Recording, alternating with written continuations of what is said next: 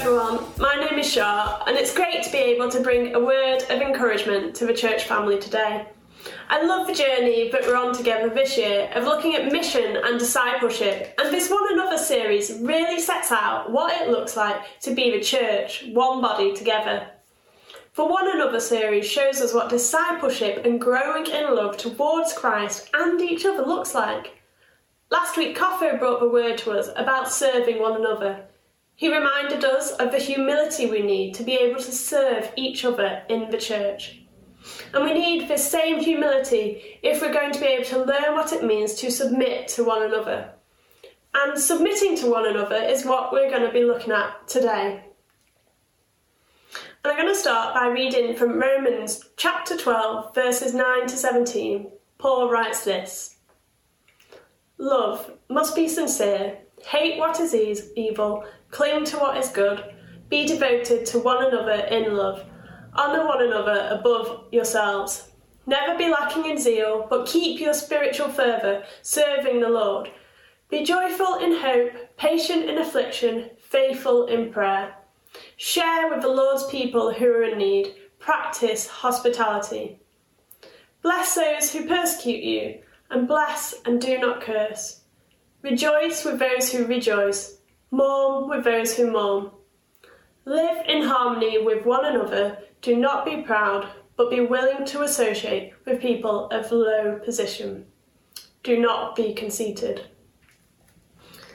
In the culture Paul was writing to, the idea of humility, to be humble, was an embarrassing and humiliating thing. Your character, who you were on the inside, was not important. No one cared if you were humble, and if you were, it wasn't a good thing. But what people thought about your character was more important. What really mattered was your reputation and flaunting your power and wealth and success. We see Jesus talk about this too when he talks about people's empty praise. That people say praises with their lips, but their hearts are far from him. In a way, this is what Paul is trying to get to the heart to. People are judging each other by what they see in people's behaviour and giving them praise and upholding them. Whereas in actual fact, their character does not stand up to the test. As long as you were seen to be popular and powerful, it didn't matter who you actually were. We see this in the Greek and Roman religious culture which Paul was addressing. The Greek mythic gods like Zeus were seen as all-powerful and domineering. What mattered about them was how they looked and how powerful they were, not their character. In fact, most of the characters were pretty flawed and the stories about them were pretty awful. But people were awestruck by these gods because they were afraid of what might happen if they did not behave. They had to submit and appease the gods of Rome. But then we have Jesus, who gave up his rights and advantages and came into this world to be like us. He is a total opposite of what God is supposed to be like.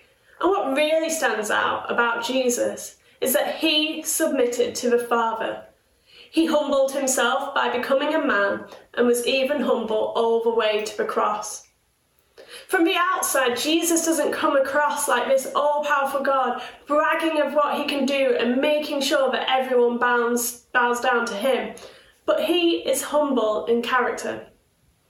Paul describes this perfectly in Philippians 2 when he writes that Jesus, who being in very nature God, did not consider equality with God as something to be used to his own advantage.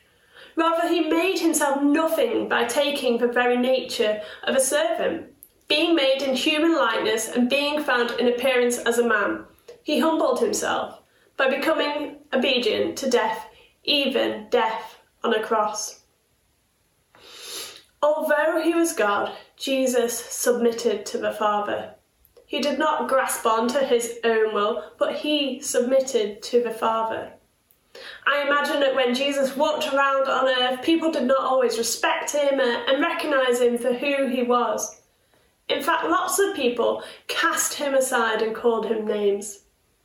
Jesus didn't demand that people treat him with honour and privilege, but all Jesus says is, "Follow me," and who leaves people to make their own mind up. Now, I don't know about you, but Jesus seems just the opposite of the Roman culture and of our culture today.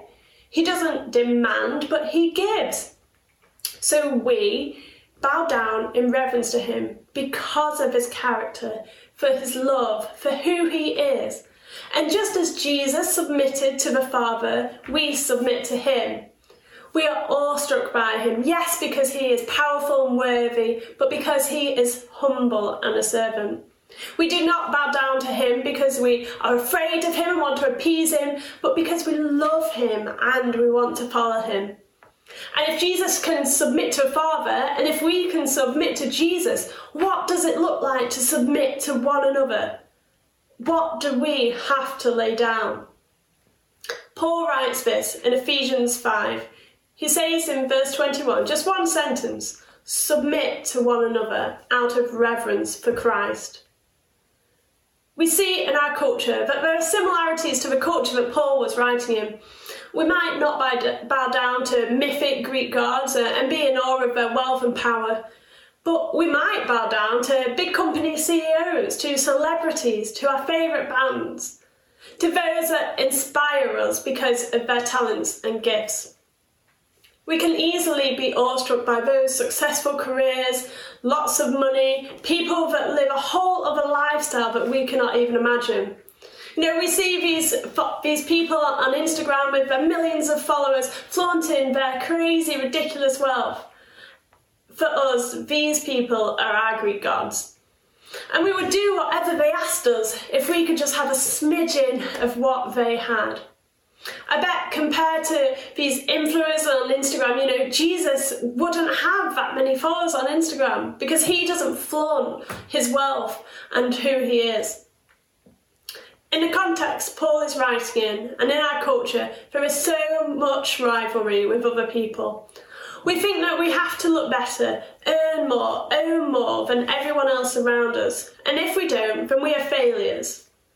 Again, we have fallen for a trick of empty praises, of wanting to be recognised as worth something by how successful and powerful we seem, of how we look from the outside. But we need to be reminded to keep our eyes focused on Jesus and his character. We do not need the empty praises of those around us, especially when we look in wonder at our inspiration, who is Christ. Then we remember we are worth everything because he loves us. We do not have to be subject to rivalry and climbing over one another because he loves us. You know, without a relationship with Christ and being filled with the Spirit, we have no chance of living in this opposite culture where we submit to one another. But when we have deep respect for Christ, when we learn what it is to put our pride to one side and to follow him, then this is how we learn to submit to one another. Mark Roberts says that when we are on our knees together before the Lord, we'll find it easier to remain on our knees in submission and service to one another. What a beautiful picture. So why does Paul tell us to submit to one another in the church, and what exactly does submitting to one another mean? In Philippians 2, Paul says this: "Therefore, if you have any encouragement from being united with Christ, if any comfort from his love, if any common sharing in the Spirit, if any tenderness and compassion, then make my joy complete by being like-minded, having the same love, being one in spirit and of one mind. Do nothing out of selfish ambition or vain conceit, rather in humility value others above yourselves, not looking to your own interests, but each of you to the interests of others." Paul knows that for a community to really show the love of Christ to each other and to be able to live as one body, then individuals must be able to lay down their own pride and self-importance in order to be together as a church. That in the body we must reject any sense of rivalry and superiority. That we are not obsessed with our own status and self-seeking, but that we can submit and be obedient to others. You know, it is a mutual submission. It is a voluntarily yielding of love. And this is important because it means no matter your social status, that those in higher social status in the culture must submit to those with a lower social status and vice versa. But it is more than just doing what someone tells you. It is more than just obedience. You know how some people in a workplace just do about enough not to get into trouble. They do what they're asked of and they do what their contract says, but they never go the extra mile. They just do what they're told. And these kinds of people are probably just there for money. They don't care about the job, the boss, the colleagues, or have a passion for the place that they work for. And I'm sure we've either worked with, and if not, definitely experienced these kinds of workers. But submission isn't this. It isn't just doing what you're told, but it's taking action out of love. So those colleagues, those workers that love their jobs and are motivated by love and passion, they'll always go the extra mile. They will do more than what is required of them. It is seeking opportunities to serve one another humbly. I think that when we look around us at what's happening at the moment with Black Lives Matter and COVID, we can learn about submitting to one another. The culture around us is also realising that we need to look out for and submit our own wants and desires for the sake of others. I like this picture of Philippians 2:3 with a picture of a face mask. This is a good example of considering others before ourselves by wearing masks to protect people. Humility in this case is saying that although I am healthy and low risk if I catch COVID, I want to do all I can to protect and love other people who don't have the same health status as me. Like Jesus, we do not deny our social status and our privileges that others don't have, but we lay down needs to serve others. We don't pretend that sometimes our role or position doesn't hold authority, but we use the gifts we have been given to serve others. Don't we all love those bosses at work who will sweep the floor and make everyone cups of tea and who tidy up? They don't just leave it for the people that are paid to clean, but they serve. They humble themselves to do something that is not their pay grade. And not because they have to, but because they want to serve others and they know that is good for community. And, for those of us that do not have a high social status or hold authority, we know that in the church we are still valuable and worth so much. We know that we can work on our character and serve others out of love, not just because we're told to. So in the coming weeks, let's get on our knees before God in submission to Him, voluntarily and out of love. Let's ask Him how we can learn to voluntarily yield to those in the church around us, not being forced to or feel like we have to, but because we are overflowing with humility and not of self-importance.